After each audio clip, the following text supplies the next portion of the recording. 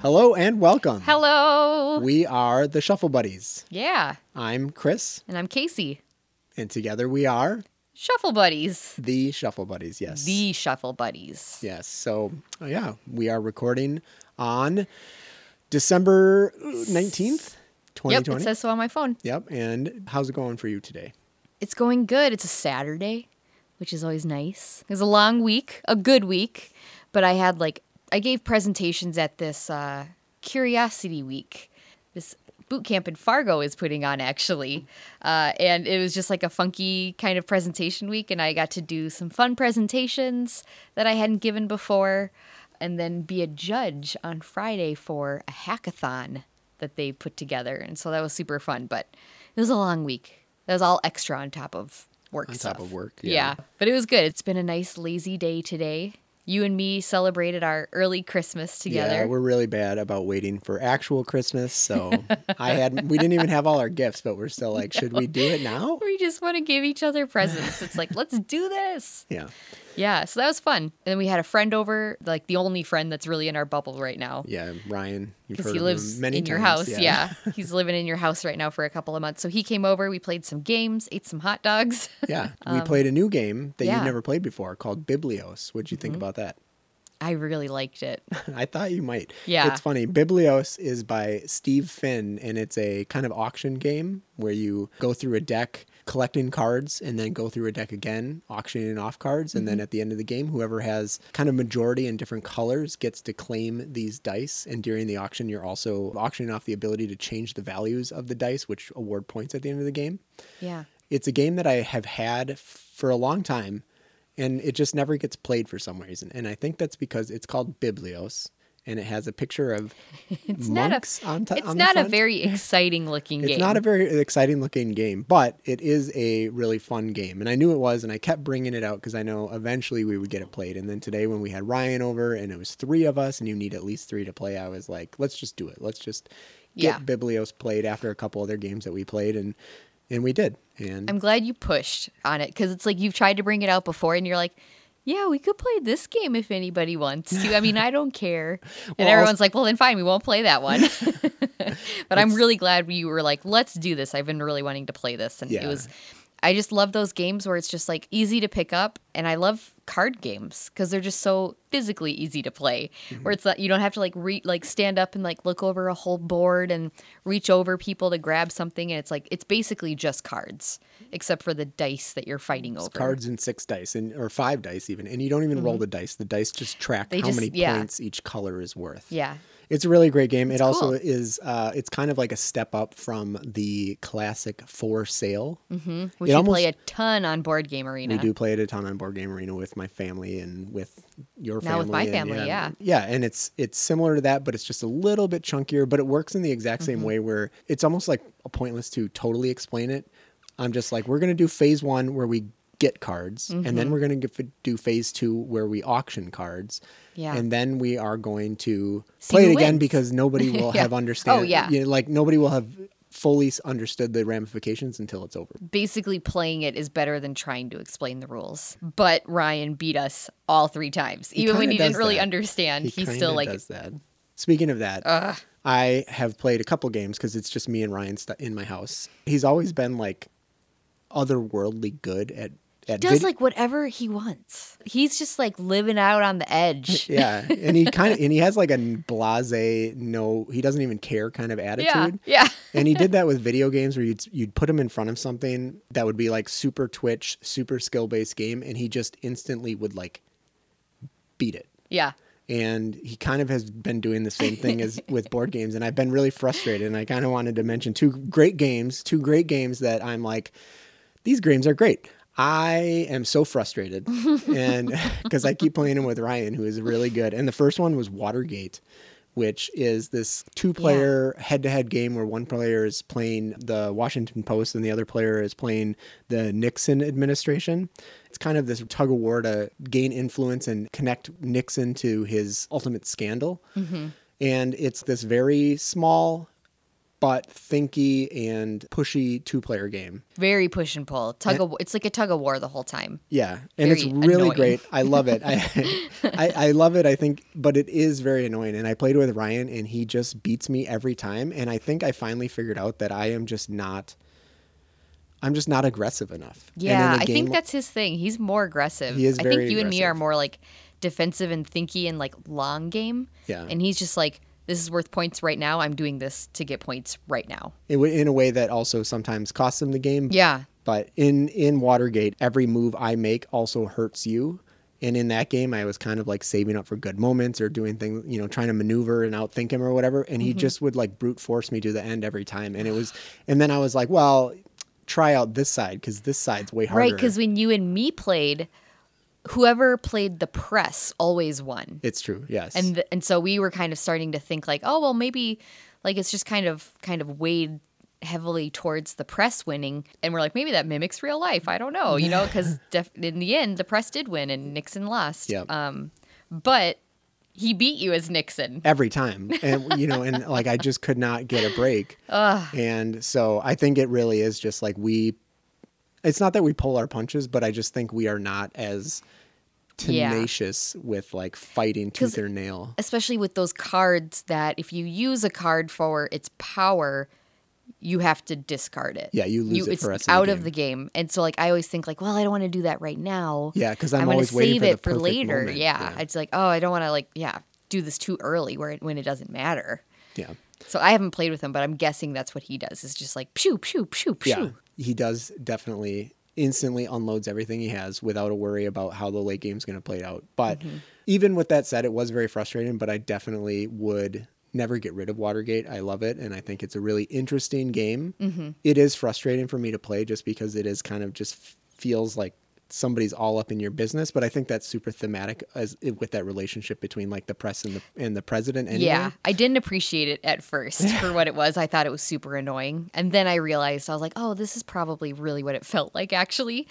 Being a member of the press or a member of Nixon's team where it was just like back and forth like that, like nobody winning and just trying to stay one step ahead. Yeah, but I definitely recommend it. Even with those caveats, I feel like if you yeah. get the chance to try it because it's really good. And I do feel like it's very relevant in this day and age. Yeah. And it's a fun 2-player game. It is. I enjoy it. Yeah, and so we played that, and then we also played a war game called Undaunted Normandy, where it was just the most stressful. It was one of the most stressful That's games. what he was saying. It was very stressful. For both of us. And I played Undaunted Normandy many times, and it's a great game that is by Trevor Benjamin and David Thompson by Osprey Games. And it's a really small scale war game where you have just a few units on a map. And the unique thing about it is you are building a deck, and your deck represents each unit. So in order to move or take a shot or capture an objective or anything like that, you need the card in your hand to be able to do that. But it also counts as the life for each platoon or unit or whatever you're going to call it. And so every time you get shot at Unit A loses a card, and that makes them overall less effective until you kind of recruit more cards. And then so if you use your cards to shoot, does it kind of take away from your team? Well, it doesn't because it's a platoon deck or builder whatever? and you'll reshuffle it back in. But yeah, that's like the one action. But it kind of depletes it until you shuffle it back in? Correct, yes. Yeah. Okay. So you kind of are very limited. You can't just choose every unit to activate every turn. Yeah, yeah. And you're very like resource limited with that. And it's just a really amazing design. I think it's really great. But this game that Ryan and I played was just a painful, super tense game. And it came down to like just whittling each other down to the core. It's like a mission-based game. So every mission is different of how it's set up and who's involved, all these different variables. But this one we played was just like, it felt like a painful war where we were just taking random pot shots eventually, and it was just like a war of attrition. And it took like twice as long as a normal game of Undaunted takes. And at the end of it, Ryan was just like, that was the most stressful thing I've ever done. And then I was like, oh my God, that was... And he's in advertising. Yeah, and he's like, he's got a pretty stressful job. So I just think like after that one, I think maybe it's not the games and it's Ryan. And I think maybe we're just not equally matched, but every game he like plays so hard that you kind of like maybe take it a little bit more personally or something. I'm not sure what it is, but Yeah. Undaunted Normandy is also a game that I definitely recommend. I don't think you're a huge war game person, No, not really. but I also think it's really interesting and it's worth trying. So, It does sound kind of like the mechanics of it seem like something I could enjoy. well, you know, I know they are because it's actually the same mechanics as another game called War Chest. Okay. It's by the same designer and it uses the same. Is War Chest like the chess type one? Yeah, it uses right, where we're poker moving on chips. that board. It Okay. uses Yeah, I do poker like chips. that one a Yeah. lot. So in War Chest, instead of building a deck, you're building a bag of poker chips that represent a handful of different units for each player. Mm-hmm. And on your turn, you only draw 3 unit chips from the bag. Yeah. And you use those to activate units on the board of the same type. So you're severely limited by the draw, and taking hits on a unit removes that poker chip from the game, which makes it that much less likely to get pulled and activate in the future. It's so simple, but it's such an amazing game. So, Yeah, I do like that one. I've been thinking about that one actually, about playing that one again. Yeah. I I like wish it. there was an online version. That would be fun. There is, but it's not on Board Game Arena, so it basically doesn't exist to us. Is it? Yeah, right. Well, we did start off with like Tabletopia, Yeah. but man, Tabletopia. I just love that Board Game Arena really enforces the rules and like snaps things into place and really takes care of things for you. Because Tabletopia, I lost pieces. Yeah. Like if I was moving pieces around, I've lost pieces in that where I'm just like, where did this go? Is it behind me? Is it under the table? Like, where is this right now? Sometimes it would glitch out. I think that's the general rule. I think if you're playing a game and let's say it's a half-hour game, if you play it on Tabletopia, it's like a 45-minute, hour-long game. Yeah. And if you play it on Board Game Arena, it's like 15-minute 15 game. to 20-minute game. Yeah, So I do really like that. Yeah, it's a pretty brutal trade-off. Yeah, yeah. But Tabletopia, I mean, like the graphics are really cool, but it definitely takes up the processing power, and it is cool that it kind of mimics like a real life experience. But when I'm playing online, I don't think I want a real life It's experience. just not the same, yeah. So those are the incredibly stressful games I've been playing with Ryan. That's cool. Have you been doing anything besides stressful games with Ryan? Well, I guess Biblios is the only stressful game I've played with But Ryan. it was a little bit stressful. Yeah. To like kind of circle back to what I was talking about before. While you were talking, I was thinking about when I was like talking about Curiosity Week and the boot camp up in Fargo. I I work at a coding boot camp here in Minneapolis and St. Paul. It's a coding boot camp. It's not like a physical fitness boot camp. Oh, yeah. I've realized I've totally like we've co-opted that word where now it means something completely different for me. So if anybody's wondering like what presentations I gave at a boot camp, it was a coding boot camp. So I gave presentations on integrating Flexbox and SCSS into your React app. I know what that means. Yeah. No, I don't. And I did do a presentation called Let's Rock with Sonic Pi. And Sonic Pi is like I think it's based on Ruby, and it is like a live music coding app, which was super fun to do. I'd Yeah. seen it at a previous conference at Twin Cities Code Camp like 4 years ago, and I've always been wanting to get back into it and never had the motivation. But then I was like, yes, I'll give a presentation on it. And then that was the motivation to figure it out, which was super fun. To circle back to that was the presentation I gave at Curiosity Week. What was that program called again? Oh, Sonic Pi. Yeah, so Sonic PI. Pi. I was watching you were playing with it, kind of getting ready for your presentation. Yeah. And it's a really cool piece of software. It does totally give me some, you can do a lot of things with it, but it definitely got, kind of that like classic video game sound going. And I could definitely see how you could totally incorporate that into future intro songs. I was thinking that, yeah. You can loop samples and use synths and play different notes and chords and adjust all the timing, and it's all with code. And then you can do it on the fly, and you just like rerun it, and it kind of updates while it's playing, and it's super cool. And there's like videos out there of like people recreating like a Daft Punk song. So there's some cool stuff with it. But yeah, I'm hoping I can, if we do like a video game based board game or some 80s game or something like that, I could probably spin something up with Sonic Pi. Yeah, I think you should, because it sounded really nice actually. And speaking of that sound, I did want to call attention. This is a little bit different. We've never talked about music Yeah. the show, but I want to talk a little bit about music. I Music. don't know why I'm like turning into like a I snob. just want to talk about music. And it's not even like highfalutin music or whatever, but there, It's Britney Spears. it is an artist that I really love. Just put out a new album, and his name's Leon Chang. He kind of creates alternate versions of video games that didn't exist. Maybe that's a better way of saying it. Ooh. And you know his work. I was play it gonna all the say time. we listen to a lot of him, don't we? We Because you always do. have like background music. Yep. Wow, and you're very thoughtful about the background music you put on when we Yep. play games. Like you want the background music to match the game we're playing. But as I've gotten lazier about that, Leon Chang has been my go-to. Just like he's got a couple albums. The main one is called like Bird World. Well, the other ones are just like little kind of a few songs. Mm-hmm. But he finally brought out Return to Bird World, and it's actually like double the length of Bird World. Bird World. It's just And such it's really a good cute, name. yeah. I love it.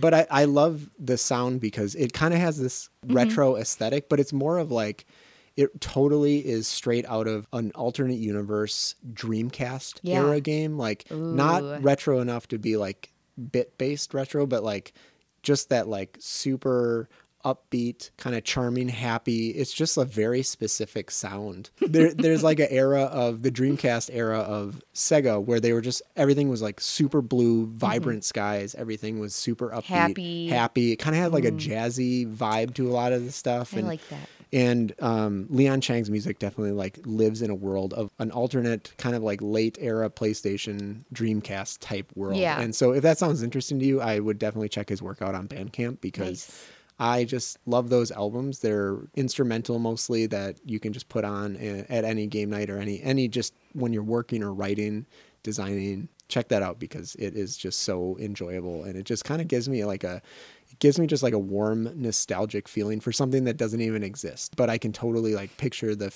video game that doesn't exist that it is a soundtrack to. So I like that. yeah. That's cool. So I was already like in the mindset of thinking about work, and then you talked about birds. Yeah, which relates perfectly to your work. I have such a right. It relates perfectly to my work. I had a student. We have these end of day stand ups now. We're in a later part of our program, so now we just do these stand ups at the end of the day, and everybody on this one team said they were thankful for this one student's owl story. Or owl impression was what they were saying. And I was like, oh my gosh, you have to show us your owl impression. What is this all about? And she's like, well, it's not so much. It's more of a story. So I'm going to tell you this story. And it made me laugh so hard. It was the end of the day and it was so perfect. She told us this story. And I haven't really looked it up. I don't really know if any of this is true, but it made me laugh and I love it. So the spotted owl is starting to, come under attack by the invasive species, the barred owl. The barred owl is starting to kind of like obviously take over as an invasive species. But in this case, the two species are able to mate and produce offspring. And so they're creating these hybrid offspring, a barred owl and a spotted owl. And these offspring are able to mate as well. Like these offspring of these two species are able to turn around and mate and produce offspring as well, which doesn't always happen when two species like get together and produce offspring. So it's Sometimes it's just a sexy time. it's a miracle. It's a sexy time. But unfortunately, there's one negative side effect of these two birds coming together. So the barred owl, I think, sounds like hoo-ha. Hoo-ah, hoo-ah. And then the spotted owl sounds like hoo, hoo, hoo. Okay. And their offspring now, their offspring has a call that sounds kind of like them together. And it sounds like, wah. Like it sounds like it's the two of them being strangled. Wah. And now, even though this miracle of nature can produce offspring itself, nobody wants to mate with it because it has such a horrible that's call. so sad. But it's so funny. And it was so funny to hear her just saying this and doing that impression in front of the class. Like nobody was expecting it. It was like, hoo, hoo, hoo. It reminds me of like just making fun of somebody where shit. they're like, "Oh, I was just such an idiot today. I was just Yeah. like, Yeah. That's like what comes out when you try to say like the two words at once and you're just like, God damn it. So that reminded me of that. It's so funny. But also speaking of music, because I didn't want to lose this either. What I've been listening to lately, like it's not super new or groundbreaking, but it's Christmas time and I've been listening to Christmas music, and my favorite ones to just like play in the background right now are two She and Him records. That Zoe Deschanel and M. Ward collaboration. I have absolutely no interest in it. Like I did not listen to them at all, but I went over to my friend Claire's house a couple weeks ago, and she's the other person like in my bubble. I haven't seen her for a while because I just took a COVID test, but she was playing that just in the background. It was so nice. And so I've been listening to those two albums like around the house, and this morning when we were opening Christmas presents, I forgot to play it. "Oh, did you? I Was there no did. music on?" There's no music. It was just There's us music in ripping my Christmas mind. presents. But that's been nice. I've been enjoying that. Yeah. Yeah.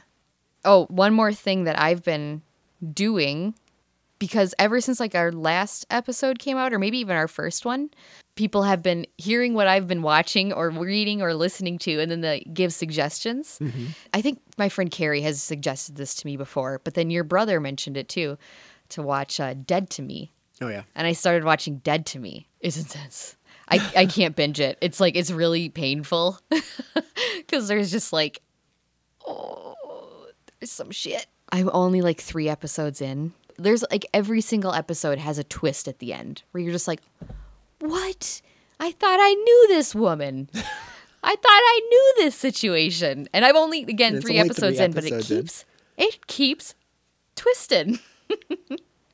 It's too much. I could never binge it. So maybe I'll watch another episode tonight. I am watching it for Justin out there. You suggested it. I started watching it. So you can't make it through Dead to Me. Is there anything else that is a little bit more light that you can enjoy? Yes.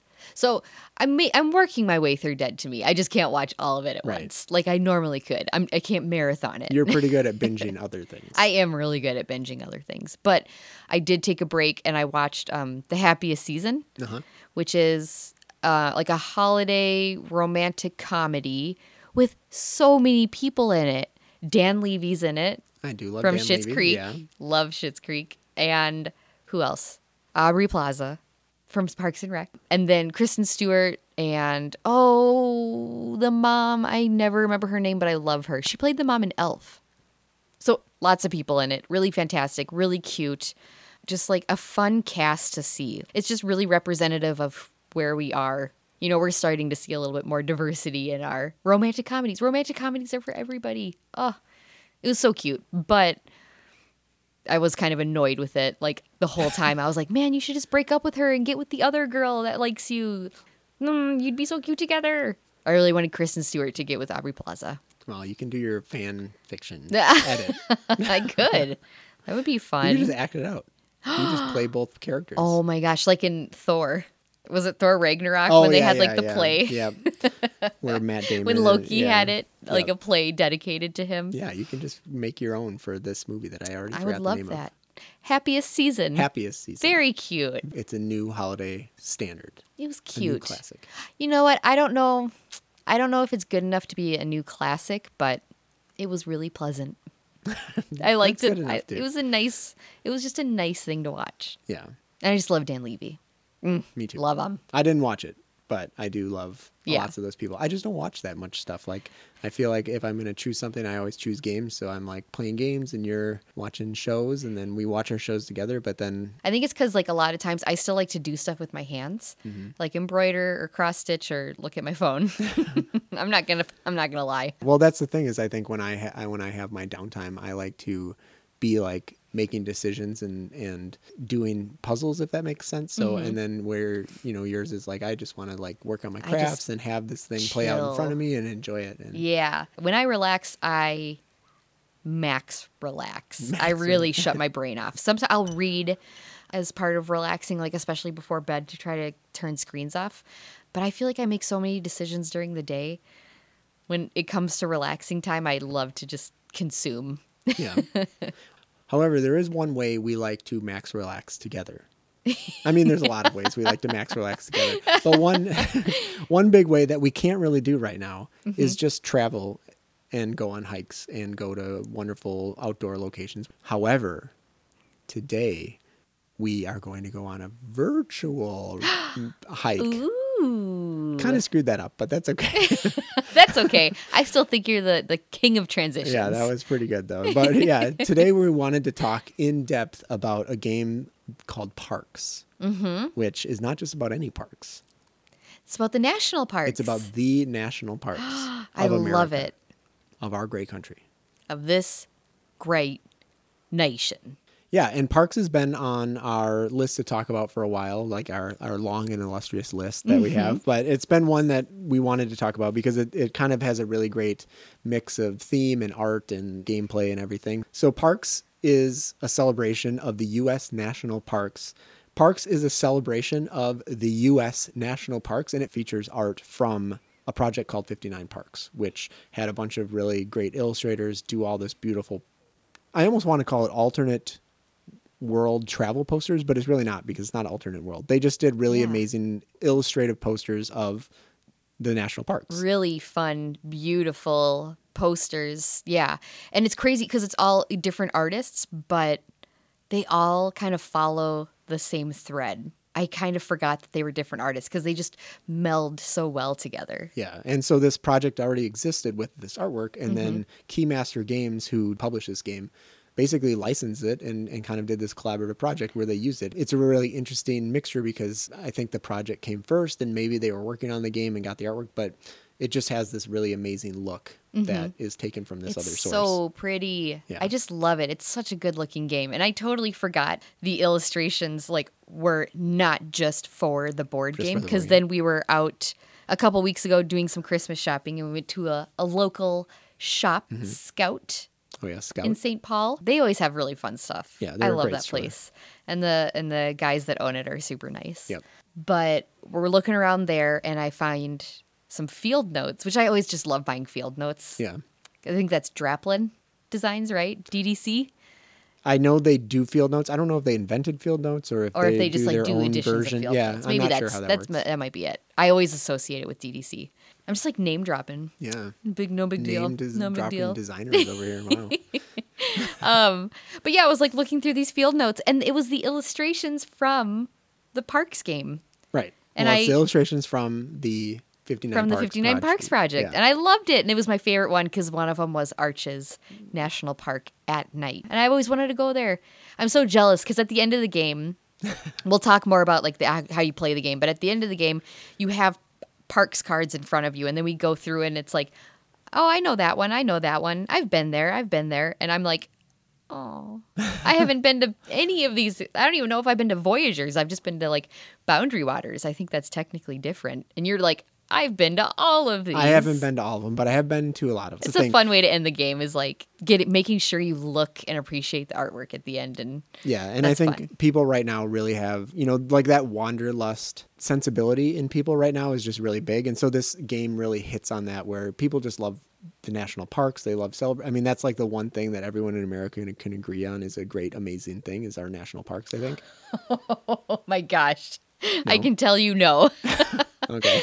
Oh my gosh. But I was listening to My Favorite Murder and I think Georgia was getting a gift for another podcast that's called I Said No Gifts. Okay, yep, I know where that somebody podcast. brings a gift. The gift that she brought was of Subpar Parks, where it's this person. I can't help it. I'm not good at this. Oh, Subpar Parks by Amber Scher. And she makes these illustrations and then she puts the typography on it of real reviews of that national park. And there's some super funny ones. Like there's one for Peak District National Park and it says nothing, just rocks. So it's a drawing of the park and then a real Yelp review, a real negative Yelp review of that park. Not very interesting. Quite boring. Nobody needs to have seen this lake. All the cool places are at the top of the mountain. So apparently some people out there do not care for the beauty of our national parks. But, Continue. but everyone else. Everybody everyone else loves the national parks. So I'll tell you a little bit about how Parks played it, and then we can talk about it. Yeah, that sounds great. All right. So Parks came out in 2019 from designer Henry Audubon. And again, there is not a singular artist for it. It's from the 59 Parks print series. And the publisher is Keymaster Games. I think I like Keymaster games. Yeah, there's a lot of games that you like by them. Yeah. So, Parks takes place over 4 rounds or seasons. At the start of the game, each player is given 2 hiker pawns, a campfire token, and 2 year cards, which have secret endgame objectives on them. And on your turn, you choose one of your 2 hikers and move it down a linear path of locations. You can skip over as many locations as you want when you move, but wherever you land, you take that action, which usually involve gathering resources or spending resources to take photographs. Generally, no 2 hikers can share a location, so you'll have to skip past locations blocked by other hikers. But the campfire token that you got at the start of the game will allow you to ignore this rule, but it can only be used once per season. At the end of the trail, each hiker can either buy gear, reserve a park, or visit a park. Buying gear usually gives you a permanent ability to make future actions more efficient. Visiting parks is the main way to score points, and it requires you to turn in a set amount of resources to claim one of the 3 available parks on display. Each park is worth endgame points. The last thing you can do is reserve a park, which if you don't have the resources to pay for it, you can claim it for yourself, but at a later date, you'll have to pay for it. Once all but one hiker reaches the end of the trail, the final hiker is forced to move directly to the end and take its final action. And at the end of the game, players just add up their points. Points are mostly granted by visiting parks, but players also reveal their secret year-end objective cards, which, if completed, are worth extra points. Every photograph taken along the way and the start player token itself is worth 1 point each. The player with the most points wins, and that's how you play Parks. It's a fun little game. It is a fun little game, but let's go back to the artwork, because we already talked about how the card artwork itself is really beautiful. Yeah. It doesn't just end there, because that part is really nice, but the level of thought that goes into the entire production of Parks is probably one of its main selling points. It is just something that you can't help but notice. Mm-hmm. The hikers are these little wooden meeples that you move down that have cute line work illustrations on them. They're little walking sticks and like backpacks. Yeah, and the cards, and they just have like a really slick design in addition to the artwork that's used for the national parks themselves. Mm-hmm. And then also even like the first player token is this like enameled metal token that looks like those enameled metal pins. That, it looks like really a popular. Girl Scout or Boy Scout badge. Yeah, it kind of does. It's like a cool, and it's a triangle, which is a really hot shape. It's a so hot shape trendy right now. Yeah. So very hot shape. It just has a great table presence. Oh, you know what? There's also little resources, and there's different resources you can collect, like sunshine, water, mountains, trees, and then the wild tokens. Mm-hmm. And the wild tokens are all individually cut wooden animals. Yeah. And they're all unique. And so they just are these little tiny cute animals. Like a turtle or an eagle or a bear or a buffalo. Yeah. So or a bat. Like the amount of extra effort that took and cost that probably added to the production is not anything to sneeze at, but it also just kind of like makes it really special, where every time you take a wild, you're like getting a little treat. I pick my favorite one. Yeah, you pick your I always favorite like getting the buffalo one and then maybe the bear. Yeah. And if I have the bat, I want to pick the bat because it looks like Halloween. It does. It's kind of like It's a very spooky bat. Yeah. And so even just those components are just so well thought through. And yeah. Oh, sorry to interrupt, but all those resources come in a tray. Yeah. That look like trees. Yeah, they're like a little just log. a tree with like a little branch coming off of it. So it's not like annoying or anything. Yeah. But they have like just a nice little cover. Everything is just so purposeful. Mm-hmm. It's not just there because it's like, well, that's what we had or whatever. We just had to fill the space. It just seems like everything is purposeful. Yeah, it definitely feels like no expense was spared when it came to components. They were never like cheaping out. And it's not a cheap game, but I don't mind paying for it. Yeah. I did not mind paying. I think it's like $50. Yes. Just for the base game. Yes. I'm not talking about the expansions yet, but I think just the base game.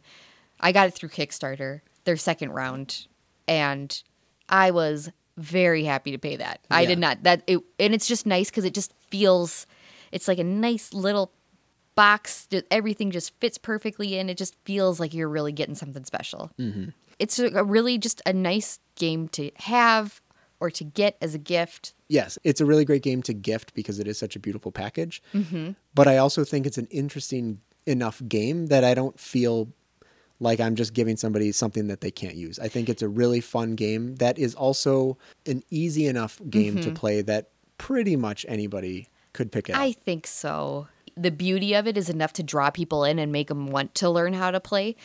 I think the rules are super accessible, and just like the way everything is set up is super accessible. So I think if you're interested in games at all and you're willing to learn a new game, this is a great game to learn. Yep. And it's easy to teach. You know, if you gave it to somebody as a gift, you can say, hey, let's sit down and play this. Mm-hmm. It's a really straightforward game of moving a character down a linear path. You can't even like veer off the path. It's just like, how far down the path are you going to move? Mm-hmm. Very straightforward, collecting resources, whatever's printed on the action spot you stop on, you get those resources. Mm-hmm. And at the end of the day, it's a recipe fulfillment game. Yeah. Oh, yeah. Every park requires you to pay a certain combination of, you know, it could be like 2 trees and a mountain and a sunshine. Mm-hmm. And so you just need to make sure when you're ready to buy a park, you have 2 trees, a mountain, and a sunshine. Yeah. And, you know, it's a really straightforward concept that a lot of games use, like recipe fulfillment is a commonly used mechanic. And a lot of times it's in addition to a lot of other mechanisms on top of that. Mm-hmm. But in parks, it really is all about that recipe fulfillment. And it's all about moving down that path, collecting what you need, mm-hmm. doing it efficiently, making sure you get as much as you need, but also making sure you get the things you need before it's too late. Yeah. Well, the nice thing about it too is like it is simple enough that a kid could jump in mm-hmm. and just like go straight down the line with one hiker and then just go straight down the line with their second hiker. Right. You know, and just like grab resources and not be thinking too critically about it, and they would still enjoy it. It's also ambiguous enough that you can make a really complicated game out of it. You can really use your hikers, moving them strategically and using your campfire to copy an action or land on a spot that another player is already in, you know, and thinking about what is going to be a wild and using your canteen to turn water into a resource. You can play it as simply as you want and still really enjoy it, and you can really make it complex and really get a lot of fun out of it.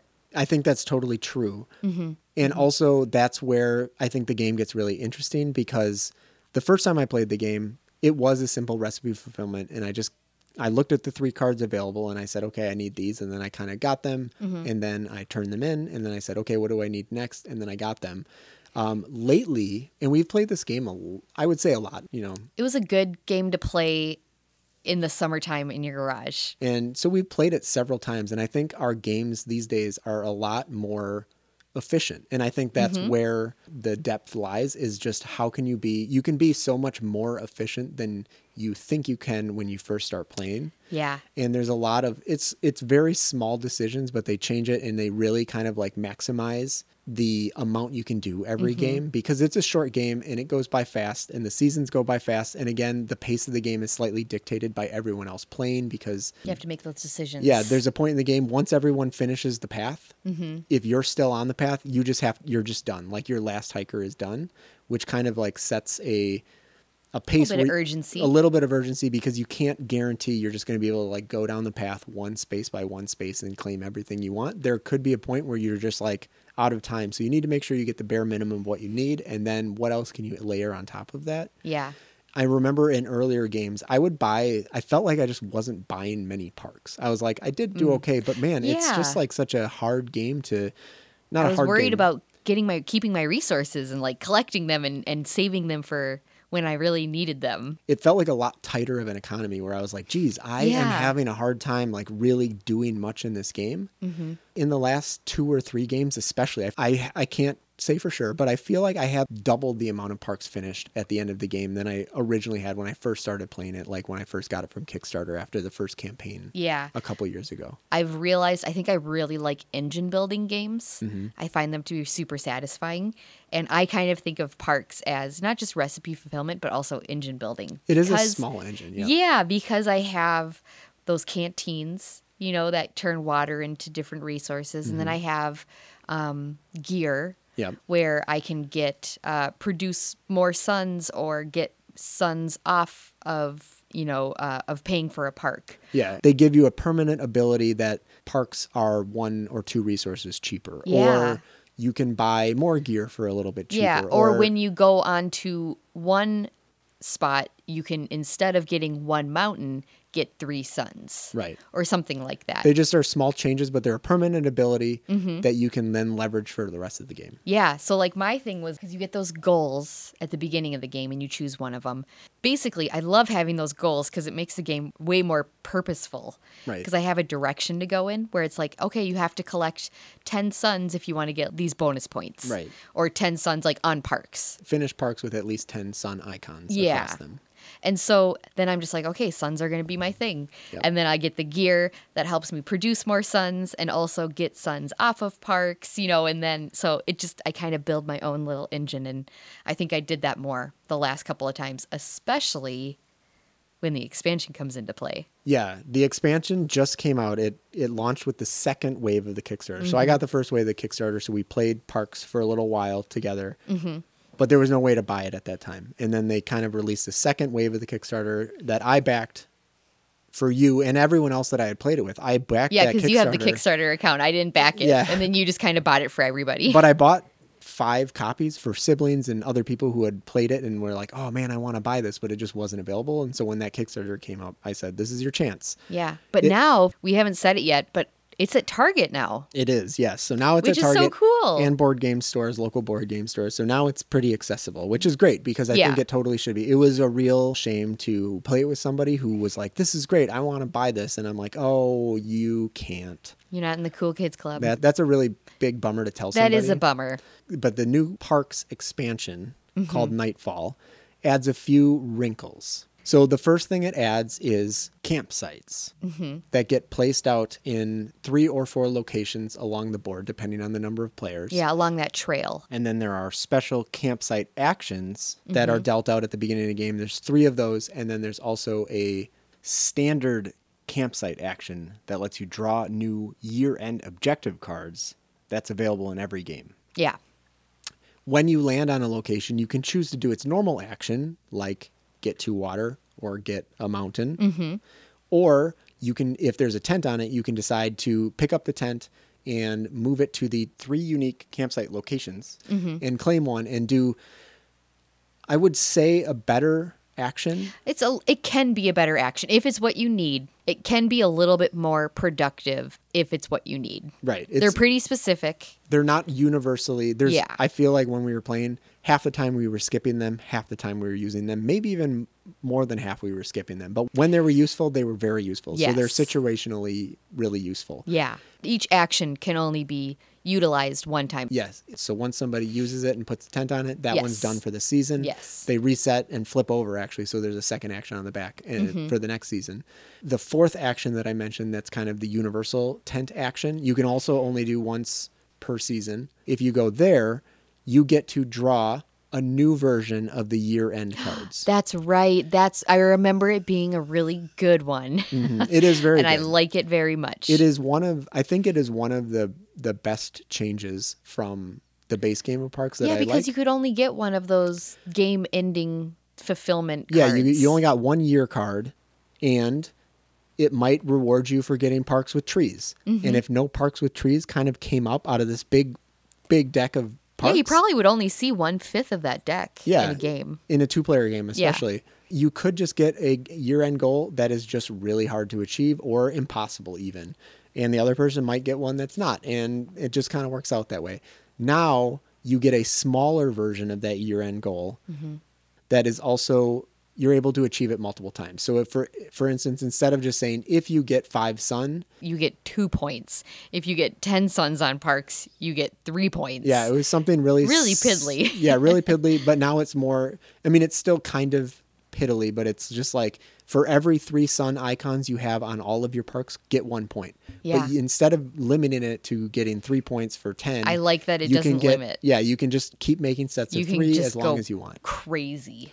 Which is really nice. The other thing is you can have multiples of them. So you Yeah. get one at the start of the game still, but you can also take this 4th tent action, draw 2 new gold cards, and then even better than that, you get to choose out of all the gold cards in your hand, and you have to discard 1. Yeah. So you can kind of like, even if you didn't like your first gold card, you can go there, draw 2, and then maybe you'll keep the 2 new ones and get rid of the old one. Yeah. And so you can kind of continually, as you build your parks and as you finish the game, readjust your end game scoring just a little bit. It's not like crazy powerful, but it is enough to feel more in control than when you just drew a crappy year-end card, because sometimes you just did. It just didn't work. I think we've only played you and me together with the expansion that one time. Yeah. But I'd love to go back and compare our scores to our earlier scores, because I bet they were higher. I bet they're higher. Yeah. The Nightfall expansion does do a lot to just make you more efficient. Which I love. I love that feeling of efficiency and that engine building kind of. One of the main other ways, and so you're going to probably disagree with me here, but one of the main other ways it makes you more efficient is it has additional parks cards that are shuffled into the deck. And these work a little bit different than the normal parks cards, which is just fulfill the recipe, claim the card, and it's worth points. These, you fulfill the recipe and you get a immediate bonus action that's printed on the card. So sometimes it is just take a wild resource. Sometimes it is take another parks action, which means you could claim another or reserve another park. Which is huge. Or buy a piece of gear. I thought this was great because it was something to shoot for, and it kind of like launched me a little bit. Instead of like spending all my resources and being like, oh boy, I just spent all of my resources. Now I kind of got to like start that build up again. It would just let me do one other thing. One of the main things that I really loved it for is taking a second park action, which allows you to buy a second park. Because once you get better at the game, I think the most precious resources is just opportunities to visit the parks. Yes. Because you can only visit parks at one special location that comes out randomly during one of the 4 seasons during the game, or you can do it with each of your hiker at the end of the trail. So everybody will have at least 2 chances to buy a park at the very end. Per season. Per season. But that means you're also not buying gear, because that's one of the other things you can do at the end of the trail. Yes, you are losing out because, it's 3 choices once you get to the end of the trail. And this piece that you can put into the trail that has the extra parks action is one of the 4 that are shuffled in with each season. So that one could come up at the very end, and you might not get it the whole game. So and when it comes to that, somebody might camp on it, and it becomes really hard to visit. Because if they just sit there. If they just sit there and kind of block it. So I found once I got a little bit better at the game, making sure I took enough parks actions to spend all my resources and really get those in became one of the most valuable resources.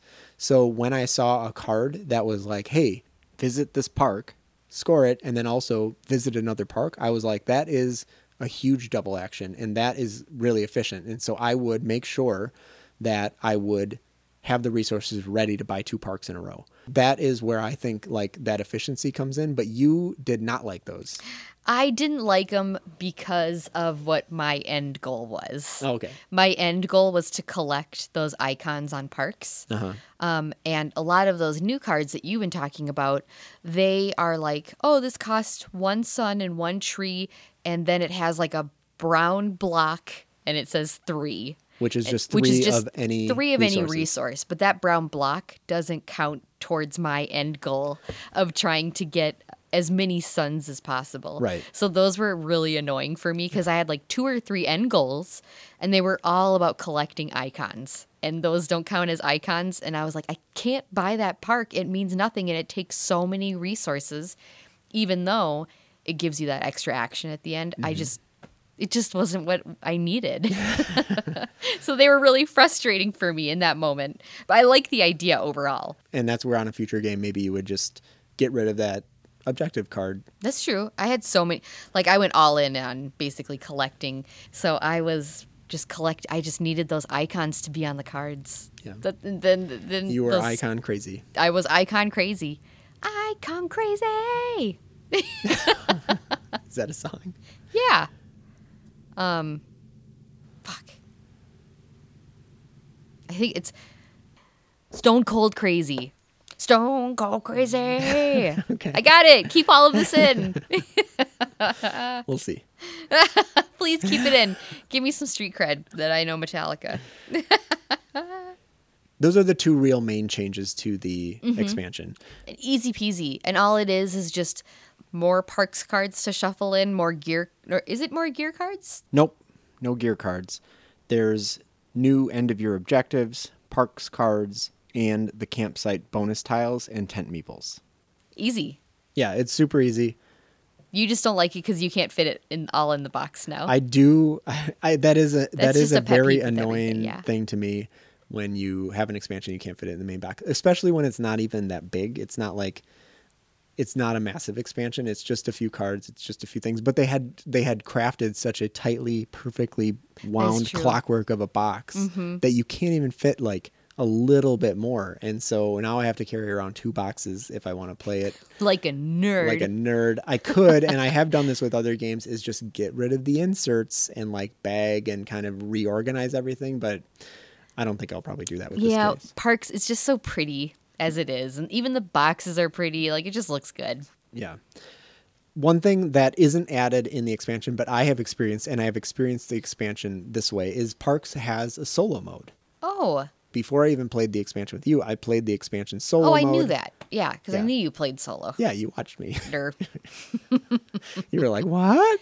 I was busy watching TV. Okay. Well, I was playing Parks solo. So that's just an added feature. The solo mode, I think it really helps you learn how to be efficient, because when you play the solo mode, there is a park ranger, and the park ranger is just 2 hikers who automatically move down the path at a prescribed but random pace, where you use the gear card, which has 1, 2, or 3 sun as a cost, and you use that cost as how far down the path that the ranger moves.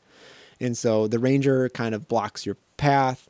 They accelerate your gameplay, because also when both rangers reach the end, you are just done. Yeah, that's right. I do remember you telling me about this. It's way more aggressive. It's way more aggressive. Aggressive hiking. Again, going back to like what we were talking about with Ryan, we are like pretty lackadaisical players, where we kind of are like, oh, don't end it yet because I want to buy this park. I know, we want to experience everything. Like, I haven't been to that park yet. Just don't end it, please. And you're like, well, I can go slower too. And it's not like I'm just going to slow down so that you can get points. It's like, well, if I slow down too, if we're kind of like mutually slowing down, we can mutually do more things, and then we will mutually both have better scores. So it's not really like, I wouldn't say it's like coddling. It's just like we both like to do a bunch of things in the game. But when you're playing against the park ranger, it is like the Terminator of marching forward, and you are like, I get half the actions I get when I play with Casey, and like trying to be efficient enough to actually get a score that can beat the solo AI is just more of a challenge. And it's just a lesson in efficiencies and being like, I can't do everything. I cannot meander down this path. I have to race to the end. Yeah. And so it's just it's an interesting little extra wrinkle if you're interested in solo modes. I know a lot of people aren't, but I definitely am. And so every time I get one, I try it, and it's a good one. It's decent. I think that's great that you get to try playing it a little bit more aggressively, because you and me definitely are more lackadaisical, where it's like we just want to try everything. We want to do as much as possible, and this way you just have to think about it more efficiently, more aggressively. Yeah. And I think it will help me because we've played it a lot 2 players. I have played it 3 and 4 players as well. And it works well at all player counts. But it does, in a 4-player game, it is a lot harder to get what you need to get done.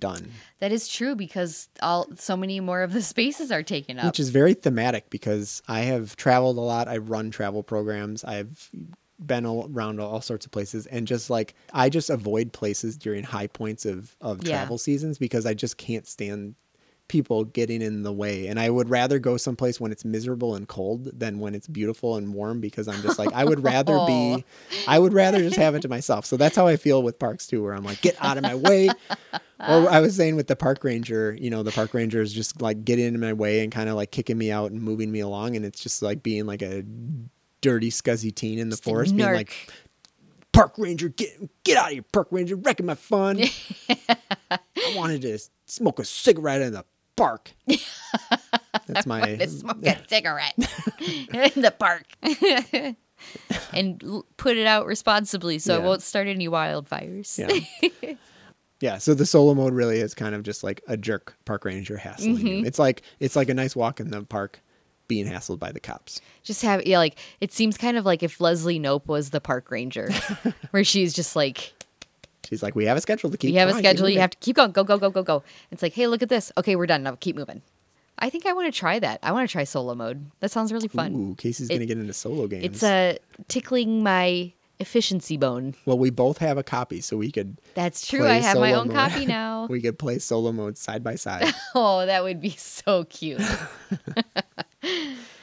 Awesome. I think is that it? Well, that's kind of it. We've kind of gushed a lot about parks, I think. We were pretty gushy. But I don't think I'm as gushy as you. Yeah, I just The really twist. enjoy I'm it. twisting it right now. Ooh, this is like that Ooh, show. it's like dead to me. I can't handle it. It's twist. So- we got right to the end, and then you twisted on me. I know, I'm not really twisting that I am much. a little gushy about it, though. I just think it's a lovely game. I think for you and and that's why I think it's a great gift. I think it's like an amazing weight. It's a game that really has a lot of things going on. It's a nice introduction to like this type of mechanic.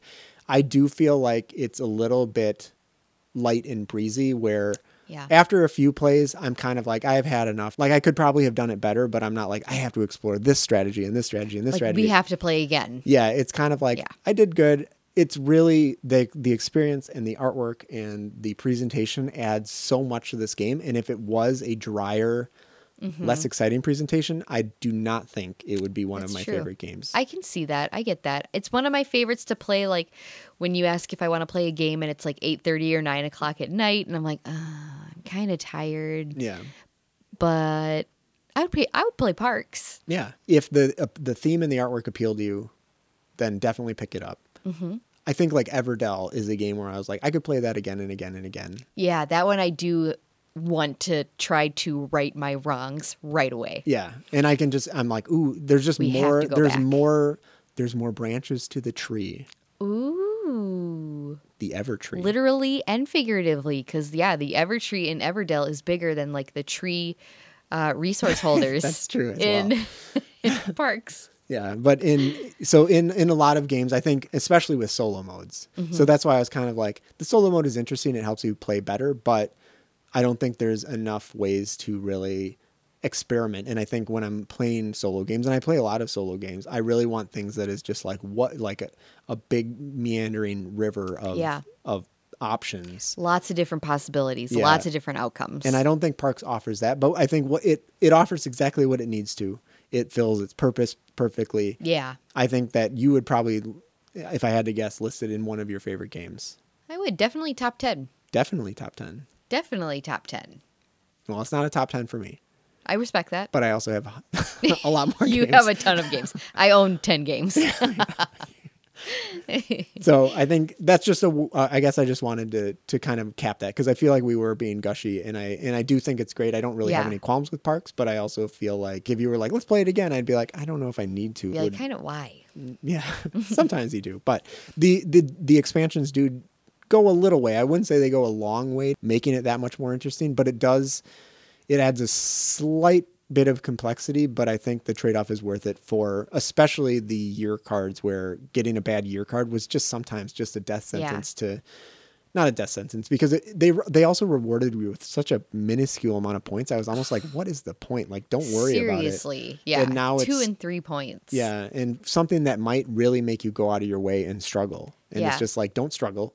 Don't do that. Just ignore that. Do something that's going to get a bunch of points. Cards. Yeah. Because it's like Parks cards are worth 2, 3, 4, and 5 points. You could just get a 5-point card. Just do that. Yeah, and we didn't really talk about it, but you can also take photographs, which is also a limited resource. You can't take them. You can only take them at the end of the trail. And that just gets you an extra point here and there. Yeah, but that's something you could focus on and just be like, and have enough resources to be able to spend on taking those photos. Mm-hmm. And that is also better than doing the previous year-end card. Yeah, right. So now I think that becomes more viable and something that I'm like, this is interesting instead of frustrating. Yeah, it adds another legit like contender of what you could try to fulfill. Yeah, Before it was kind of like, whatever. Yeah. If you can go ahead and do it because it makes it easier. But if you can't, don't worry about it. Yep.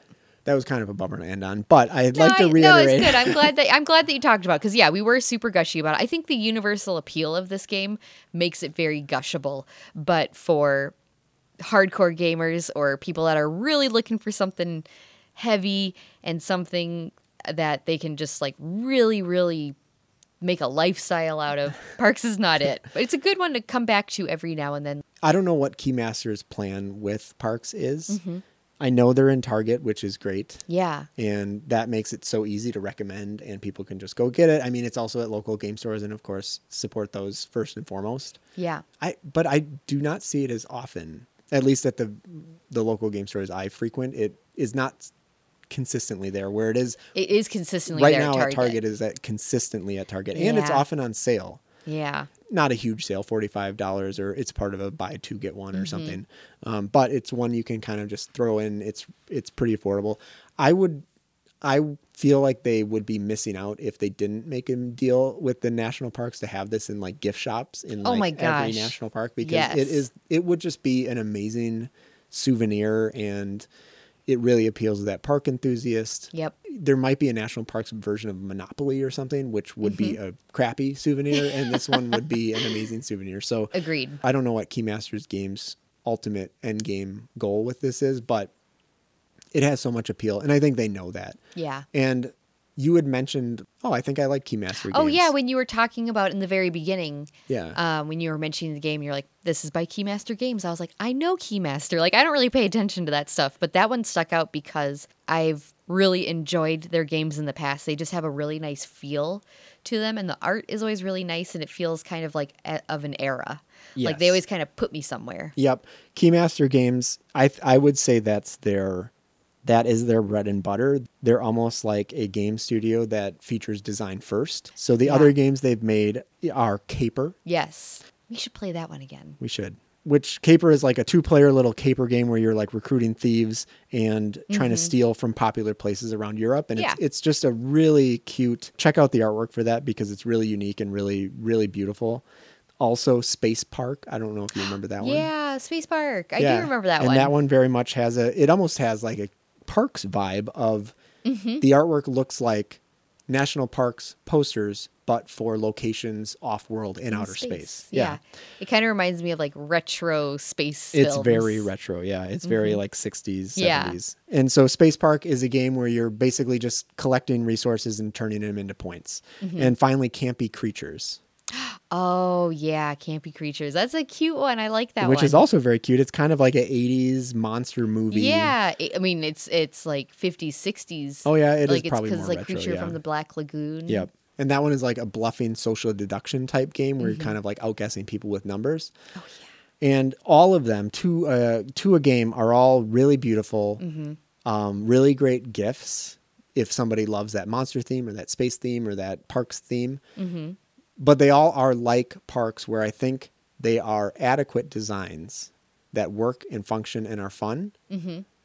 But they're kind of like just what you need and then with a beautiful coat of paint. Instead Yeah. of being like amazing, spectacular, stellar games, they really found their bread and butter of just being like, we're going to make really solid games Yeah. and then up the production value to like 11. That's what it is. It's a solid game. It's It's a good game, fun to play, but it is just so much fun to look at. Yeah. Like it really just brings you in. Yes. So Keymaster Games definitely has a niche, but I think out of all of them, Parks is far and away my favorite one. Oh, for sure. Yeah. If you think that's interesting, check it out. Yeah, I think it's a good one. Yeah. So I think we're going to talk about something a little bit newer next time. Mm-hmm. And maybe we will take a poll and come back to it. But I was thinking Ooh, of, a poll from all of our listeners. well, I thought maybe between you and me. Oh, but yeah, maybe yeah, we'll invite the listeners as well.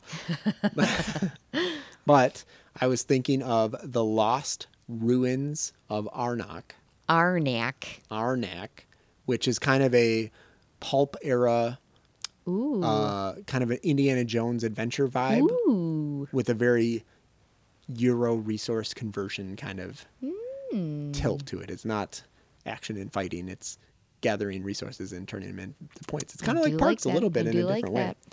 And the other one is Raiders of Scythia. I know you've been playing Raiders of Scythia. Yeah, and I think it's really interesting. And that one is a worker placement tableau building game with a little bit of press your luck. Maybe we should do that one because we haven't really done worker placement. Everdell. Oh, yeah. It's so funny because I'll hear people on podcasts being like, what did we talk about last week? I can't remember. I'm like, how can you not remember? And I'm just like, I already can't remember like what we talked about. When you started talking about Watergate, I'm like, didn't we talk about that last week? Oh, crazy. Yeah. So I guess we can do either or. They both sound great. We'll figure it out. Until then, you can find us on Instagram at shuffle_buddies_pod or Twitter at shuffle_buddies. And also now you can go to our website, and if you want to send us a note, send us a request, we have a comment page, right? We have like a contact us. Yep, I'm adding a contact us page because there are people who are not on the social media who might want to say anything. So that's true. We are totally open to if you want to suggest anything or suggest a TV show for Casey or ask a question. Go ahead and use that, and that's at shufflebuddies.com. Yep. shufflebuddies.com. You can listen to us at shufflebuddies.com, or you can listen to us on Spotify or Apple Podcasts. And what's your favorite thing to say about that? Rate, review, and subscribe. Rate, review, and subscribe. If you can, that would do us a huge favor. That would be so amazing. Yeah. If people rated, reviewed, and subscribed to us, that'd be insane. Cool. Well, I think that we should now go shuffle away. Shuffle away. Shuffle, shuffle, shuffle, shuffle.